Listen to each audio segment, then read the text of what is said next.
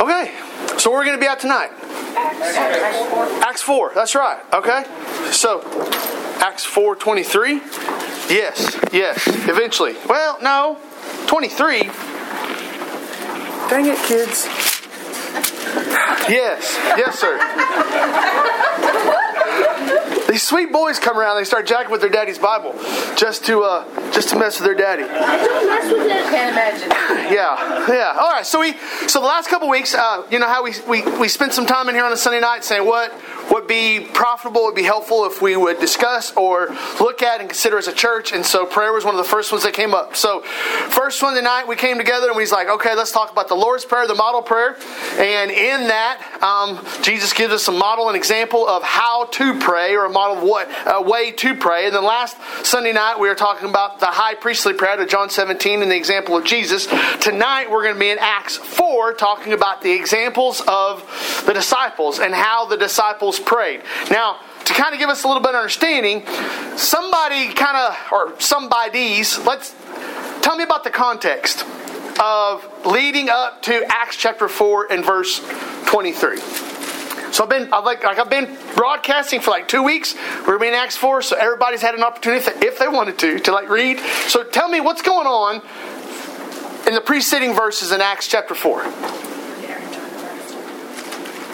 Peter and John get arrested. Peter and John get arrested, all right? Get arrested for what? Preaching. For healing a man, for preaching, okay? So, are Peter and John both preaching? No. It don't matter, right? It said Peter started opening his mouth and started talking, but it really don't matter. Where are they at? Jerusalem, okay, but I'm not. Can you get a little more? What is that called? Well, excuse me, sir? No. Yes, ma'am. They're at Jerusalem. Yes, ma'am. But is there a specific area in Jerusalem? So, when... Do what? Yeah, they're at the temple, right? Because so it tells you that Peter and John, okay, they're walking in at the hour of prayer, right? And that's where they see the lame beggar there, right? And that's when they look at him and heal him. So they're right there at the Temple Mount. They're right there outside the temple, okay? Which is, I think, matters when you start thinking about what is going on and where you are doing it at, all right? It matters about kind of the setting, because they're not in some back alley. They're not just off in some obscure place. They're not behind closed doors. I mean, they are right there at the Temple Mount. They heal the lame beggar. People start getting excited, right? People start running around. And then it says in the preceding verses, so then Peter starts preaching, okay? He starts saying, you all are wondering how this guy got healed. We're telling you that it is in the name of Jesus Christ that he got healed. Jesus Christ gets all the glory. The power of Jesus Christ gets all the credit. It's not because we have some, essential oil that we gave him that healed him really fast. Okay? We've got what? What's the timeline between Jesus' ascension and where's the timeline here? Jesus was on the cross to now. So we know for sure that we are past 50 days because Pentecost was 50 days after. But we really don't know as far as you have Pentecost there in Acts chapter 2, right? And 3. 2 and 3. And so we really don't know if it's been a week, if it's been 10 days. Well, it's recent history. I would think it would be fair to say that it is recent history. So they are being able to point back and say, remember all this commotion that happened in town, and remember when our religious leaders crucified this guy, and remember that 3 days later the big earthquake, all that stuff there are now pointing back. So as Peter and John are proclaiming, hey, this is how this guy got healed, what happens then to Peter and John? They get arrested by who?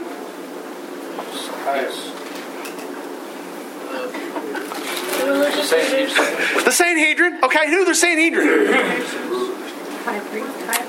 They're like like the religious leaders. Okay, so you had, when you think about the religious leaders, you have the high priest, and then you have Sadducees and you have Pharisees. All right, the Sadducees was what I think of being like the Senate. Okay, they were a deliberative body, and they were kind of help leading the government, the Jewish government that is there. So they're helping leading the people. The Pharisees is what I think of like being the House of Representatives, but they were mostly the people that were the textual experts. They would copy the Bible. They knew how many letters. So if you said how many letters are in the book of Genesis and where are the markings, I mean, they had the Word of God memorized. So they were the experts, where the Sadducees were more of the political leaders. Then the Sanhedrin was a collection of these leaders that were gathered together, and they would come together as like a council. And so the Sanhedrin had their own temple guards, and they had their own employees and their own persons, and they had their own people. So the Sanhedrin was this religious council that would then come together to issue judgments or rules or opinions or suggestions, or if there were questions about the Jewish law, the Jewish religion, or the Jewish way of life, the Sanhedrin was this deliberative body that would come together to make these decisions. So, as the story gives us, Peter and John are right outside the temple courtyard, the portico, if you will, that's right out there. I mean, so they're like out there in the grass, right? And they're preaching. How many people get saved? 5,000. 5,000, okay? So 5,000 people. So why that matters is it wasn't like they had like 15 people out there and like just making a fuss. Does anybody know why am I doing this? Anybody know who Preacher Bob is? Okay, so I don't know why I'm going off on this rabbit trail, but you need to know this. This is good information for you. So 2001 on the campus at OSU, okay, you would go. My mom can tell you there was this big the fountain that used to be out there in front of the grass. You remember that? Out in front of the big building and in front of the library. Okay, so out there's a big lane, and Preacher Bob would come out there, and he actually had a milk crate or a box or whatever, a soapbox, and he actually stand on this thing, and he would do like street preaching. And he would sit out there, and people would be coming from the student union, going to the library, and moving their way all through campus. And so it was kind of like an entertainment show. I mean, that sounds really, really bad. That sounds really bad. But it was kind of one of those things, the word would get around campus, Preacher Bob's here. And everybody would then want to come and hear him, hear the hecklers, and hear the back and forth. But at the most, I mean, there'd be like 200 or 300 people there. At most, that would be, being a part of the Preacher Bob experience. That's what I think of is Peter and John are sitting there and they're preaching. But it's not just a couple hundred people. You've got at least 5,000, because at least 5,000 got saved. So there's got to be more than that are there. Thousands and thousands of people. And then what happens? The Sanhedrin come and don't have your permits. Don't have permission. Come on. So they arrest them, right? So they arrest them. Now this is Acts 4. So they arrest them. They bring them in front of the Sanhedrin and for the council. And what did they do? Can you summarize? Let's say verse 5 down through verse 22. Can you just give me a summary of what happens? They tell them to quit preaching.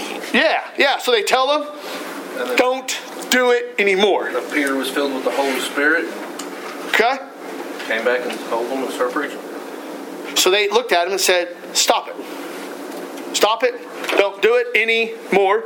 Then, verse 20, you got Peter and John are sitting there and they're looking at the Sanhedrin and they say, for we cannot but speak of what we have seen and heard. In other words, guys, we're going to do what we think God's telling us to do, and you can tell us all you want, but we're going to do what God tells us to do. That's kind of the backdrop. A lot more that is going on. But that is the backdrop of where we're at. Verse 18, they are sold, stop speaking in His name. So they called them and charged them not to speak or teach at all in the name of Jesus. Then they said, we can only do what God would tell us to do. And then in verse 23 of Acts chapter 4, it says, when they released, they went to their friends and reported what the chief priests and the elders had said to them. And when they heard it, they lifted their voice together to God and said. Now this begins a recorded prayer. Now there's another prayer that we have recorded of the disciples. And what prayer was that for? Does anybody know? I'm going to send you all to Bible college because you all could brush up. So this is only the second prayer that we have recorded from the disciples so far in Acts chapter 4. The first prayer is when they're finding the replacement for Judas. Is any of this? Well, they cast lots, yes, but then they prayed, God, would you reveal who do you want to fill that position? Now, does anybody remember the name of the person that was selected to fill that position?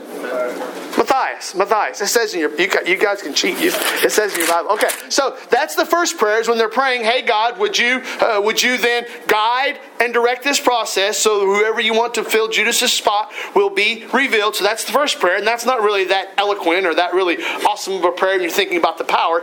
Now this is the second prayer. Why I think it's important for us is because you're hearing how they prayed, and it's a model for us how we should pray. Now, a couple weeks ago we talked about the 3 up and the 3 down. Does anybody remember? So when we're praying to God, we need to be thinking about the model that we get is thinking about the place we're praying, right? The posture of our hearts and of our minds when we're praying, and then the purpose for why we're praying. So I want you to see this in verse 24. Yes, verse 24, and we're going to look down through verse 28. I'm splitting these up in half. So verse 24 down through verse 28 is like the first half, and then you get to verse 29 and verse 30, which is just one sentence. I'll touch on that again, but verse 29 and verse 30 is like the second half, and then verse 31 is kind of then the result. So let's look at these two halves. So the same way, I think we can make a case that we see 3 up and then we see 3 down in the example of the disciples. So, verse 24, listen to their prayer. Sovereign Lord, who made the heaven, the earth, and the sea, and everything in them, who through the mouth of our father David, your servant, said by the Holy Spirit, and then he quotes Scripture. Anybody know where he's quoting from? Psalm where? Psalm 2 and what? Isn't it so nice when you have a little mark on your Bible that tells you? I mean, it makes you an instant Bible scholar. Okay, so he's quoting from Scripture. Why did the Gentiles rage and the peoples plot in vain? The kings of the earth set themselves and the rulers gathered together against the Lord and against His anointed. For truly in this city there were gathered together against your holy servant Jesus, whom you anointed, both Herod and Pontius Pilate, along with the Gentiles and the people of Israel, to do whatever your hand and your plan had predestined to take place. I think we can make a case that you see the place, the posture, and the purpose right there in what they're saying. They're saying, God, we recognize who you are. We recognize who we're praying. We're recognizing your authority. We also want to make sure and humble ourselves and submit ourselves to whatever your will is. You see, some of the things that we don't catch with our Western mindset is that when they're sitting in front of these Sanhedrins, these are the same guys that maybe a couple months ago, Jimmy was asking about the timeline. I mean, let's just throw out a number. Let's say it was 75 days. 75 days since this same group of people said, murder Jesus. This is the same group of people that has the authority and has the power to murder you again. And if you then fast forward in your Bibles and you get over there to Acts chapter 5, the second time they're arrested, what does it say? It says the second time the Sanhedrin arrested, what they do to them? Beat them. They beat them. So you got these disciples that are sitting there and they tell them, we told you once, the second time, we're going to make sure you heard us. And they whoop them. Now, I don't think it's just like you go up and you're just like, hey, you see that? Ha ha. And you... I don't think it's... I think they physically thumped on them. So when they're praying and they're saying, God, we understand that who you are. We understand the power that you have. We understand the authority that you have. And we're not coming to say, oh, poor pitiful us. Oh, God, have you heard their threats? Oh, God, da-da-da-da-da. They simply said, whatever your hand and your plan had predestined to take place. That is, to me, a great mark of a posture of their heart when they come to God and say, God, we will submit ourselves to whatever your will, your plan, and your purpose is for our lives. Sometimes I think we might be tempted to come to God and say, God, we deserve. God, I'm owed. God, I don't think this is right. God, I don't think this is fair. God, I don't think you should do this. All of these things come into place. And yet, this first half, they're coming to God and saying, God, we don't have to understand it, but we want to come and submit ourselves in obedience to you. So that's why they say, that's why they quote Scripture. They talk about how all of these things, these external things around them, will be working against them. Verse 27, they were gathered together against your holy servant Jesus, whom you anointed. They're making this recognition of who they're praying to, the condition, the posture of their heart, and the purpose for their praying. But then, you get down to verse 29. 29 and 30, your Bibles may be different. Mine is just one sentence, the way it is punctuated. 2 verses. But I am going to argue tonight that this is the second half. This is the second set of 3s. Now, I'm just going to tell you how it works out in my head. It may work out in your head differently. The way it works in my head, remember last time we were talking about the model prayer? I talked about you have the 3 things coming that you're praying to God and the 3 things you're asking from God, and that is today, yesterday, and tomorrow. Remember? So that daily bread, and that's kind of a marker how to pray. So when it comes to these next 3, the way that I think of it is they, me, and you. They, me, you. So when you're sitting there and you're praying, the way that I kind of work through this as far as in these 2 verses is they, me, you. So when you're praying and you're getting time in your prayer, sometimes you may hear people talk about the acrostic ACTS. ACTS. Adoration. Confession. Thanksgiving. And supplication. That's right. Okay? So, but then there's other times you may just mark out in your Bible or may think about, so when it comes time to my prayer, how do I pray?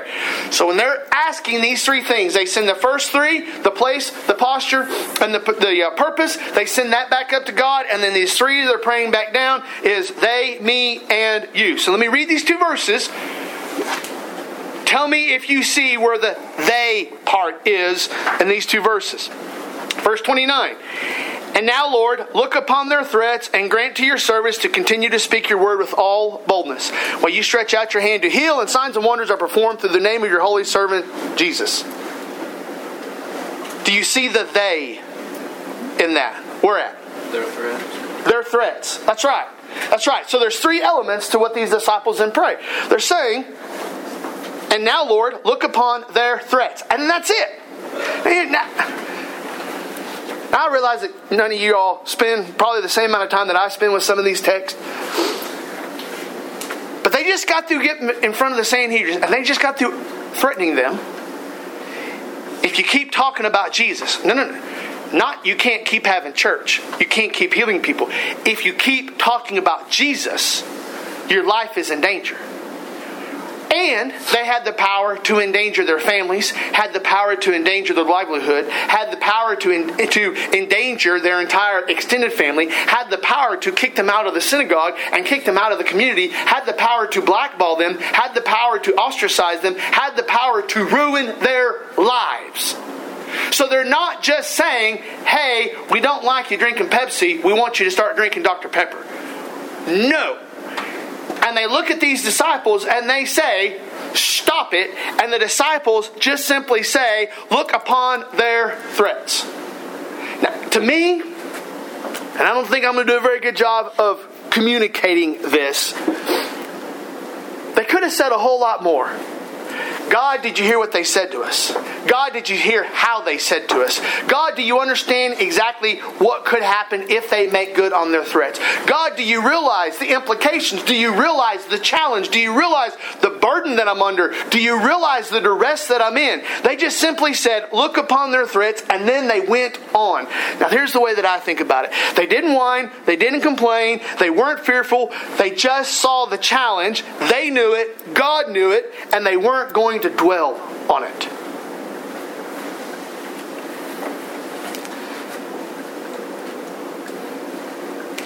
It's easy for us to get fixated on the problem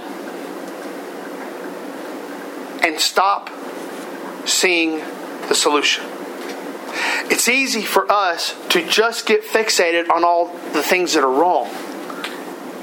And we just go to seed on it. We just dwell on it. all the things that are bad, all the things that aren't working, all the things that are broken, all the things that are against us, all that. Do you understand that we are already told that in this Christian life we are going to face opposition?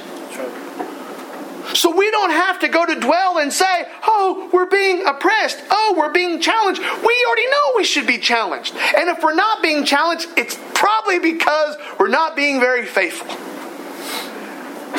And yet, part of the tendency is to just sit there and to just kind of just dwell on it. And it's like the disciples come in and say, yeah, we recognize that there are people that don't like us, but they aren't the answer. They aren't the solution. They aren't my source of hope. And so they recognize they recognize who they are, the them. They say, oh yeah, okay. But notice how they just put it. They just said, look upon their threats, and they move on. Can you imagine what that would be like if we just looked at Satan and said, you're a punk, we're going on? Takes all the power away. It's like, who cares? Chill out, right? I was trying to think of his name all afternoon. The guy that played Texas Walker Ranger. Chuck Norris. There's a scene I remember. He's sitting in this place and there's these four bad guys. And you know all the jokes. Chuck Norris is so tough, blah, blah, blah. There's this scene where Chuck Norris is in there and these four bad guys, and these four bad guys are ganging up on him and looking at Chuck Norris like, we're going to beat you up. And Chuck Norris just always had this look on his face. Now, Chuck Norris was a guy that starred in some... you can go back and watch some reruns. They are even in color, Mr. Ben. They're even in color. So, but Chuck Norris just always had this look on his face like... He didn't care. Didn't care if there was 5. Didn't care if there was 50. Didn't care if there was 500. He's Chuck Norris. He's not worried about it. Whoever it's going to be there, special effects, is going to make sure that he whoops them all, right?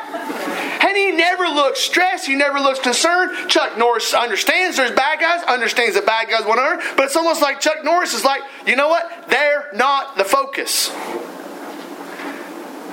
And sometimes we need to heed the model of the disciples. The disciples, they had a lot of opposition.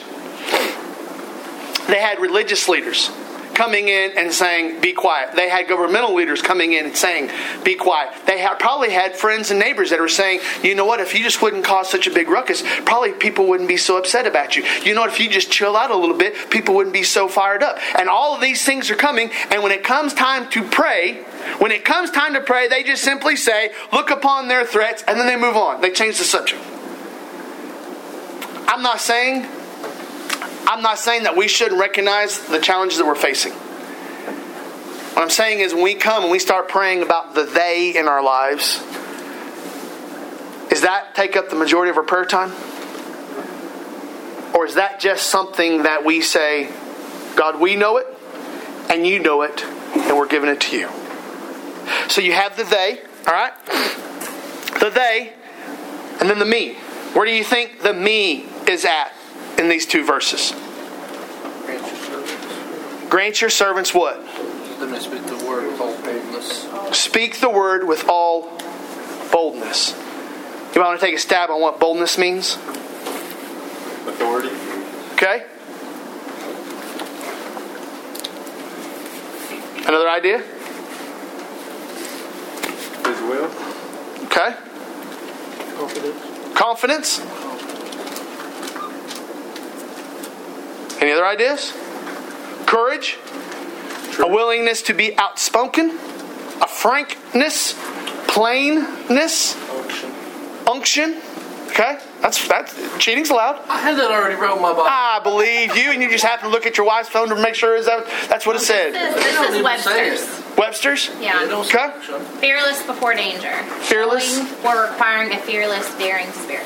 Okay. Impudent. So the disciples are praying, and what do they pray? They pray for boldness. You do understand there's a difference between a response and a resolve. Yes? There's a difference. See, a response goes something like, if they, then I. And there's this idea that a lot of times in our lives, we are caught responding to the things that come at us. Circumstances, the scenarios, the challenges, the struggles, we respond to them. And there's other things that come along in our lives that we have the opportunity to be resolved in. The resolve just says, no matter what, I will.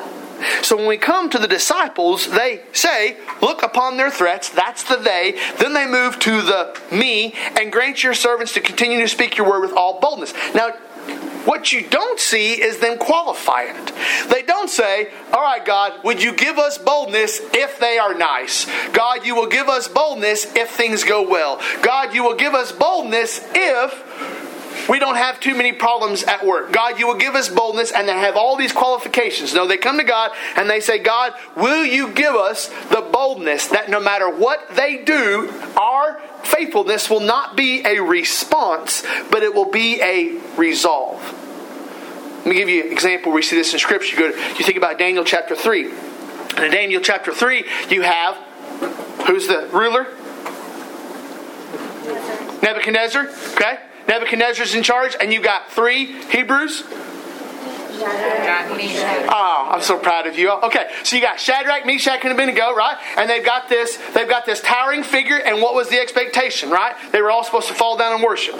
This all clicking, right? Shadrach, Meshach, and Abednego. Daniel's off on holiday. He's gone on vacation someplace. I don't know. And music plays. Shadrach, Meshach, they don't fall down, right? Nebuchadnezzar goes to him and said, you know what? I've heard that you all 3 won't fall down, so I'm going to give you an option. We're going to play this music again. If you fall down, good. If not, I'll put you in the fire furnace. You remember what happens whenever he says it. And I'm going to take you back to Daniel chapter 3 and verse 16 and 17. When he says that, Shadrach and Meshach... I'm just going to read it. My memory stinketh. Okay? Let me read for you what they say, because I think the language that they use is like a mic drop moment in the Old Testament sense. So in Daniel chapter 3, all right, verse 16. Shadrach, Meshach, and Abednego answered and said to the king, "Oh, Nebuchadnezzar, we have no need to answer you in this matter. If this be so, our God whom we serve is able to deliver us from the burning fiery furnace, and he will deliver us out of your hand, O king. But if not, let it be known to you, O king, that we will not serve your gods or worship the golden image that you have set up." They look at him and say, you know what? We don't need to respond to you because we have already resolved we're not going to deny God.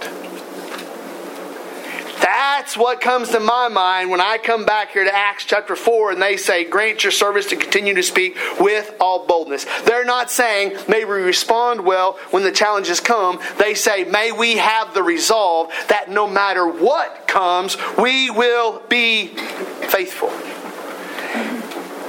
There's a difference. There's a difference in response versus resolve. And there's a difference when it comes to the boldness, because the boldness can sometimes be conditional.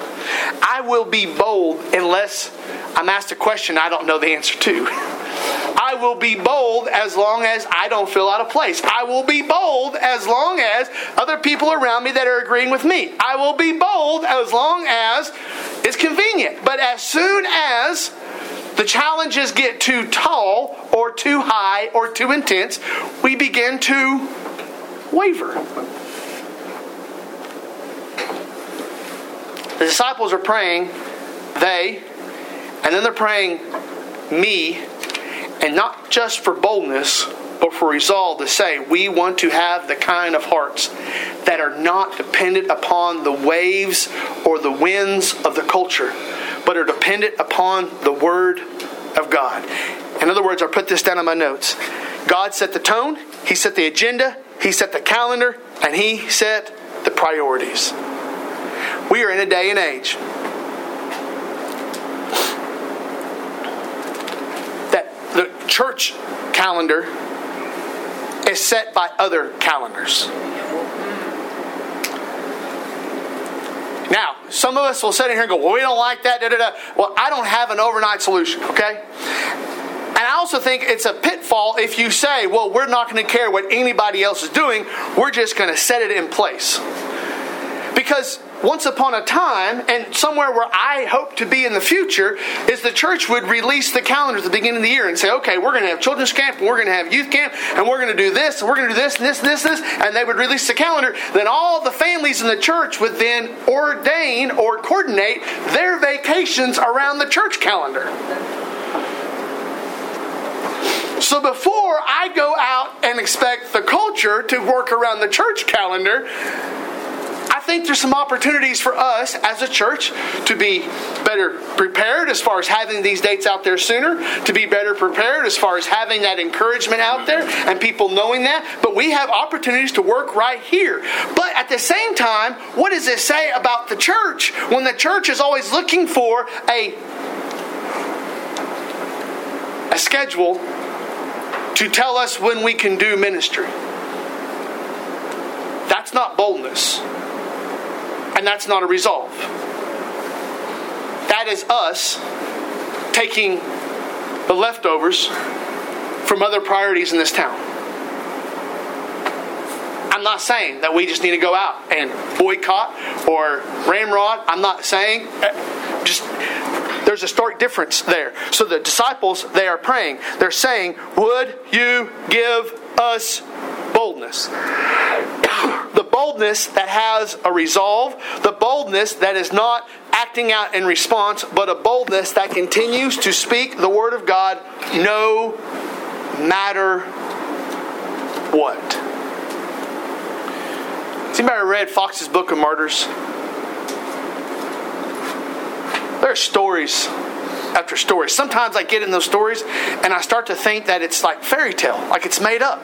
Because some of these stories are just horrendous. How Christians were not just persecuted, but they were tortured. They were tortured for their faith, and they were tortured for what they believe, and they were tortured for what they stood for. There's some podcasts that I listened to, and one of them was 50 Baptists You Should Know. And so they went through this church, they went through Sunday after Sunday for 50 Sundays, talking about different Baptistic figures that we should know about and why they are important. There's a daily Christian almanac that I listen to every single morning, and it's a 3 to 5 minute snapshot about church history. It's not just Baptist, it's church history in general, but going back and talking about, it's important to understand that the opposition you and I may face today is nothing like what has been faced historically.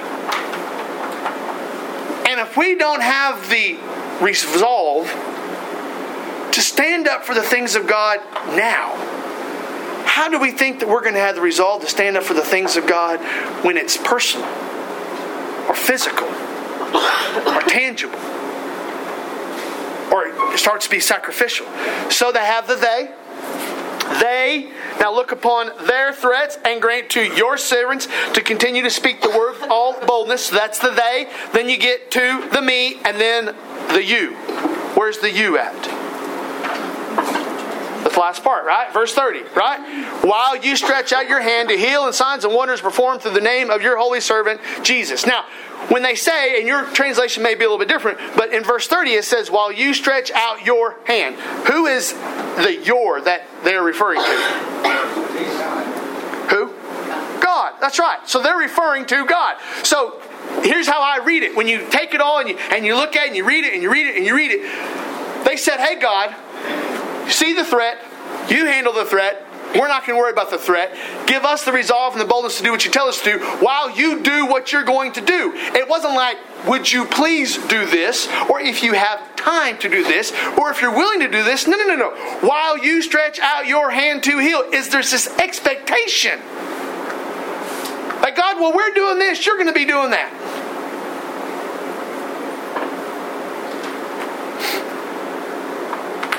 They knew their place. Say that again? They knew their place. They knew their place, but they also had an expectation that God was going to do what God said He would do. And I think we sometimes waver on that, of having that confident expectation that God's going to do what God said He's going to do. Confidence. Do what? Confidence. Godfidence. Yeah. It's just like they're praying and they're saying, God, we're going to do what you called us to do. We're going to do our part. Because God, we know that you're going to do your part. And if you look at the language, while you stretch out your hand to heal and signs and wonders. So when they're praying to God, they're not praying, God, why don't you? They're not saying, God, will you? When they're praying about God, they're saying, God, we have confidence and we have a humble expectation that you will do what you said you will do. And because we know that you will do what you said you will do, we will do this. There's a both and. There's a our part, God's part. Back and forth. So as they're praying, them, me, but when they pray to God, they expected God to be moving. They assumed that God would continue what He had promised to do. There was this expectation that we know what God is going to do, and we want to be ready whenever God does it.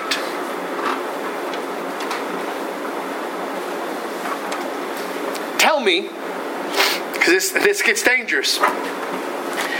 Because you got a whole other side out there in the church culture today that comes in there and does the name and the claimant, like, hey, we're going to say God's going to do all these things, and if you just believe it hard enough, then God will do it. And then those people get disillusioned and those get exposed for what they are, and then everybody's like, well, now we got to be careful. We can't go around saying God will do this, because then we might find ourselves in the ditch of that side over there. But is it so wrong to say, God, you said you will do this. We are believing that you will do this. And so because we know that you'll do this, we want to be faithful. We want to be bold. Is that wrong?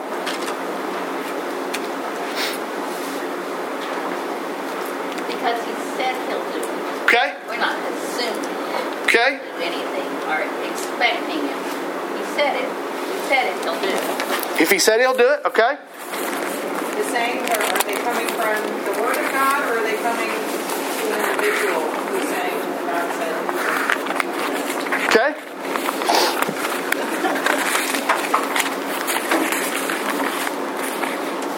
Saw the thoughts? It comes down to the heart, the faith in the heart that says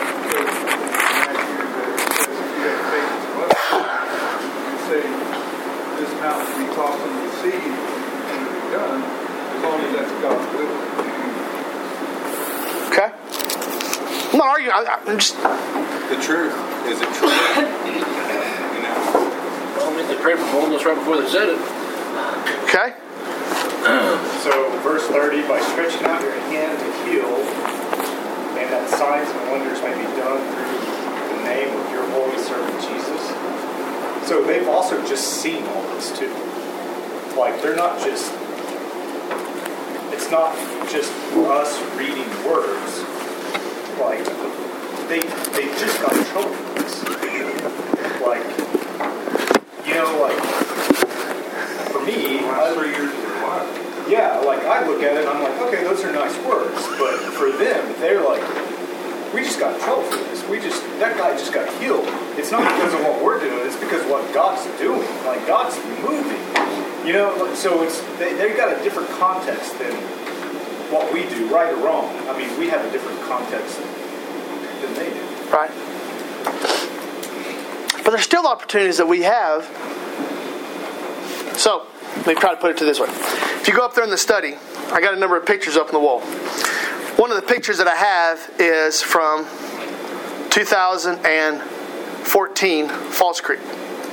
So what happened in 2014 at Falls Creek is the church where I was serving at, the pastor before me had actually preached from the pulpit against Falls Creek. Falls Creek, bad place to go. A bunch of people being bred down there. Bad place. Stay away. Do not go to Falls Creek. So I showed up there as Anais, and we weren't taking kids anywhere. So I said to people in the church, I said, can I take a group of kids to Falls Creek?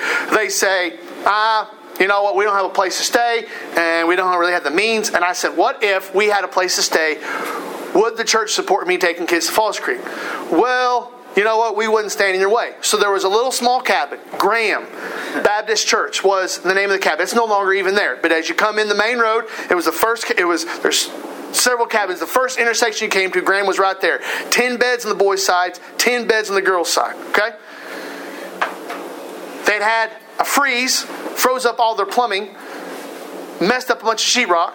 So I called the pastor at Graham, about 10 miles north of Zanice, and I said, could we stay in your cabin? He said, no way, Jose, the cabin is not usable. I said, well, what if we got it usable? Could we stay in it for free? Because we had the manpower and the people to fix the cabin. They did not. They had the cabin. We did not. So we worked out a deal, and we went up there, replumbed it, re-sheetrocked it, fixed it, and got to stay there for free. So the first year we go, we take 14 teenagers, 1, 2, and 3, and Mama. Mama and I, Jaylene and I, were the cooks, were the counselors, were the parents. But I had it in my mind that, you know what, God? I believe you put it on my heart. That week, 5 of the 14 got saved. Amen. Now, the way I think about it is if I had just sat back and said, well, all these obstacles, don't worry about it, and just not, I wouldn't have been able to see God prove Himself faithful. Does that make sense? So like whenever I think about this passage, I'm not looking and saying, God, I want a new car. I'm just going to believe enough that you're going to give me a new car. No, it's God, you have told me when your word is proclaimed, when your name is exalted, when people hear about me, when people see the difference that you have made in me, when people see all these things, and people will respond. And so we can say, I can be bold because I know that God is still in the saving business. So whenever I hear him praying, I hear him praying saying, God, yes, they had seen these miraculous things. Lame people get up and walk. But you know what? I think it's even just as miraculous when I see people getting saved. Amen. You know, we pivoted. We pivoted down to Summit. And last summer, Monday night they don't do the invitation at Summit, right? I remember, okay? They sometimes maybe do. I just remember It's not the big Falls Creek. Okay. It's either Monday or Tuesday night. I am sitting there and Adam sends me a photo of the group of kids from this church and the number of hands that were raised making a decision. And then Adam would send me throughout the week the pictures of the decision cards. And not saying in a braggadocious way, hey, look at all this. But just saying, look, God is faithful. When we put in the work and the effort and we make the sacrifice to make these opportunities available, then God will honor that and people's lives will be changed. Amen. That's what I think about. That's the way I look at it is they expected God to be active. They anticipated that God would move, and they assumed that God would continue what He had promised to do. And so they're praying while you stretch out your hand, while you heal, signs and wonders are performed through the name of your holy servant Jesus. They said, we are going to be bold because you are going to be faithful. And people will see your faithfulness because of our boldness. Could it be that people don't see the faithfulness of God like they used to because they don't see the boldness of God's people like they used to? I've been wanting to for 41 years. And this last October we had a chance to go to Yellowstone. And you always think about it in Yellowstone, you always think about the geyser. And I don't know what everybody else thinks about before they've gone and looked at it. I've seen it. I'm glad I've seen it. I've seen it. I've seen it. Now, I don't know. I didn't do a lot of research, but, you know, that thing's been going on for a while. And when you see it in video or you see it on still photographs, you see the geyser and you're like, oh, it looks so big and it looks so majestic and it looks so awesome. And then you get there and there's that entire boardwalk and all of these benches. And it's like, I mean, this gets to be a pretty good spectacle. Hundreds and hundreds of people will show up and they have it in the visitor center on the sandwich board. They will say the next eruption is expected at X amount of time. And then usually 10 or 15 minutes beforehand, everybody starts kind of congregating up on this side, on the boardwalk, on the geyser, and everybody's sitting there waiting. And they're waiting. And they don't know if it's going to be exactly at 9:23 a.m. or 9:22 a.m. or 9:25 a.m. But they're sitting there. until it happens. And then everybody's like, ooh, ah. And like the one morning we were there, it was so cold that when it was erupting, it started like a fog, like a cloud because of the steam. And then you couldn't see the rest of it because it was all covered up in the steam. But I mean, people are like, ooh and ah. And then after it's over, everybody just like mills on about on their normal thing.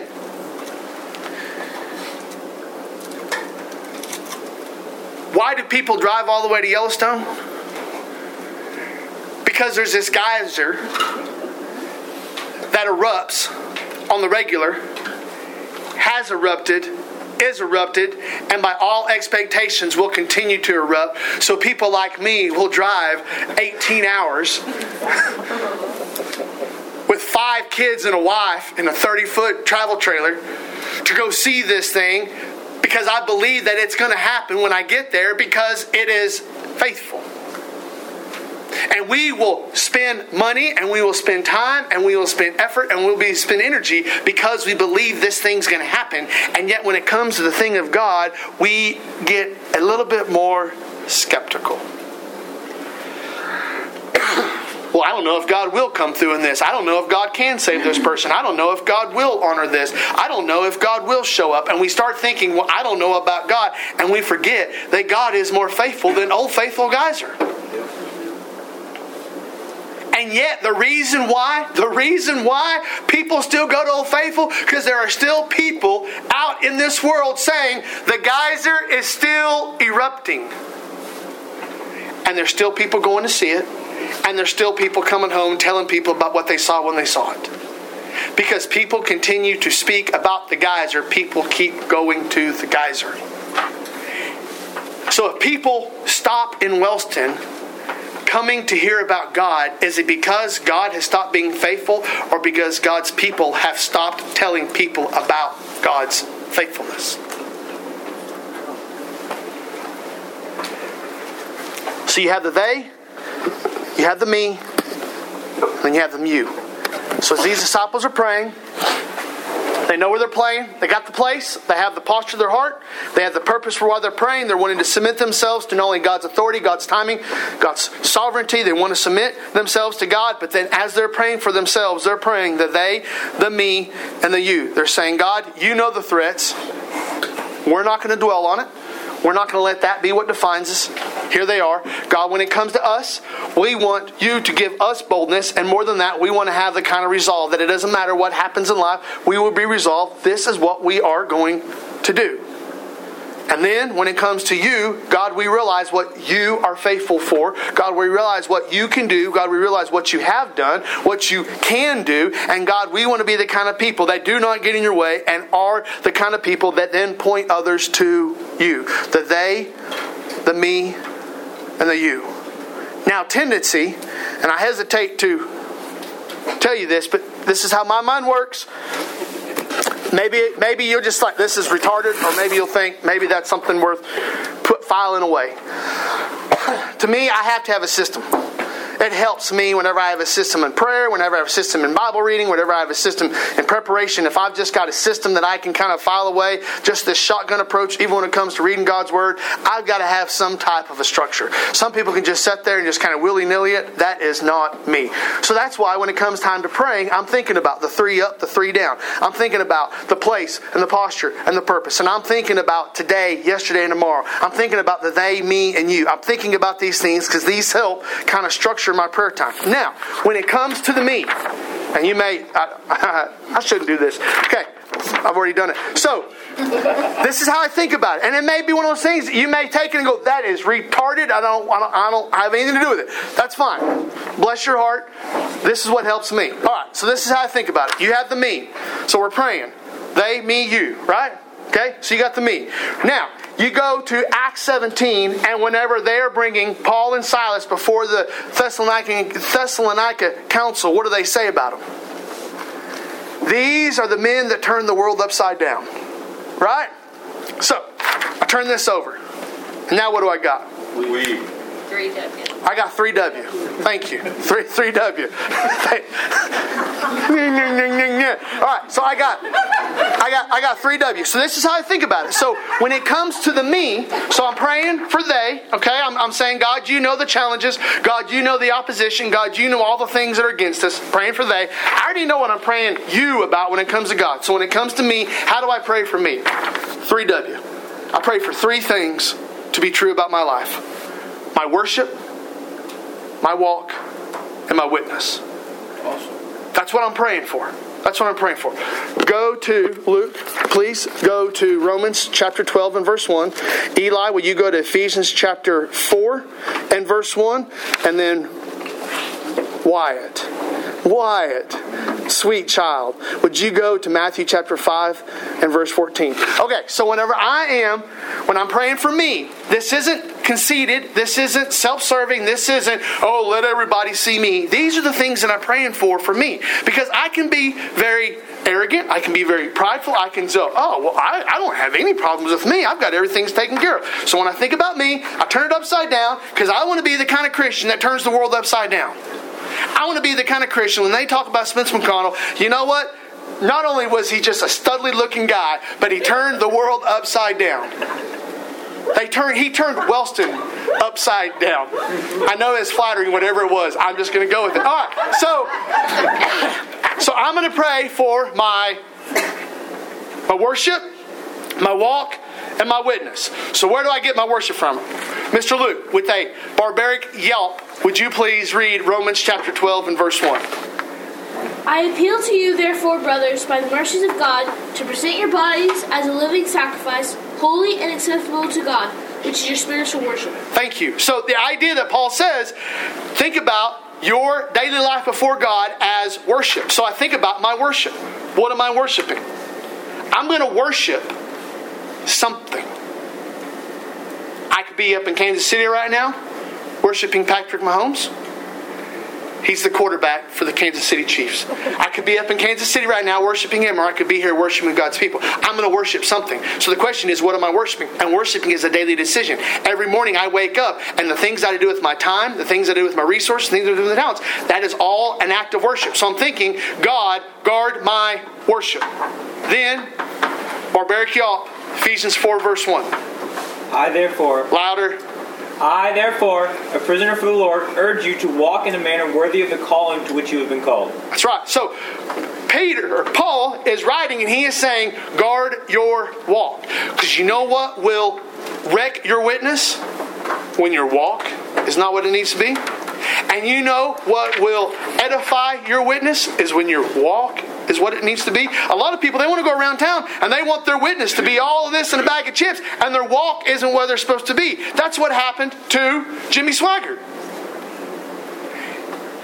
His witness and his walk were 2 different things. Right now, we have a whole political climate right now where you've got politicians that their walk and their witness are different things. What they keep next to the Corvette and what they say people shouldn't keep in Florida are 2 different things. Their walk and their witness are different. So, watch my worship, watch my walk. Mr. Wyatt, loud. In the same way. Where? Matthew 5, verse 14. Go ahead, say it. You are. The same way. Go ahead. You are the light of the world. A city set on a hill cannot be hidden. Through verse 16. You know what I want. Nor do people light a lamp and put it under a basket, but on a stand, and it gives light to all in the house. In the same way, let your light shine before others, so that they may see your good works, and give glory to your Father who is in heaven. That's right. So they say, this is your witness. What is your witness? Your witness is that you are a light for the things of God. Your witness is that you are pointing people to God. And so he says, in the same way, let your light shine before them, that they may see your good works and give glory to your Father who is in heaven. So when I think about they, them, or they, me, you, and I get to the me, I turn it upside down, turn it into 3W, and I pray, God, would you expose the faults and the errors in my worship? Would you direct me in my walk? And may I glorify you with my witness. That's what we need to do. And I think through that, there will be boldness that will come. Because when we focus on our worship and our walk and our witness, the boldness is just the byproduct. Because then we're just talking about everything we're thinking about. we're just talking about that. We're just spending our time. We're just talking about those things that are right there where we are at. Because that's all we're consumed with is worship, walk, and witness. So, I don't know if that helps, but that's something that I have used in my life to think about how it is that I ordain the way that I pray. So, way past time, Acts chapter 4, you got the 3 up, got the 3 down. Disciples are praying, they, me, and you. Maybe that is something that you can incorporate in your prayer time when you start praying and you start saying, God, I'm not going to spend all my prayer time on they, because you know they, and you know they need you. So, I'm going to then just say pray. I just want to be bold. I want to be resolved in what I'm doing. And God, I want you to have nothing that I'm doing to impede you being you. Verse 31, and when they prayed, the place in which they were together was shaken, and they were all filled with the Holy Spirit and continued to speak the word of God with boldness. Can you imagine what that would be like? I thought it'd always be cool to be part of 2 church services. First church service would be where they prayed and the whole place was shaking and everybody's like, yeah, these guys know what they're doing.